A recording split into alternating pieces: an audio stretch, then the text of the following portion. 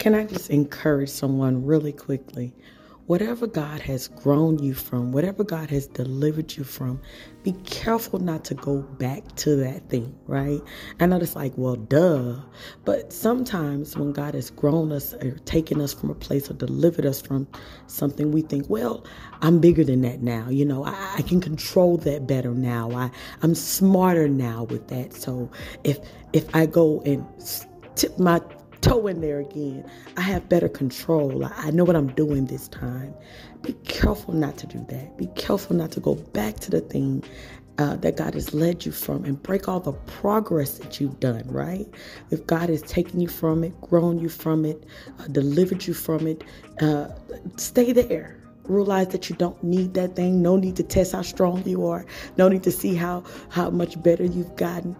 Leave it, because there's a reason why God has removed it.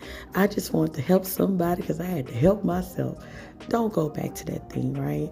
Continue to grow in Christ and let him move you forward. Don't go backwards.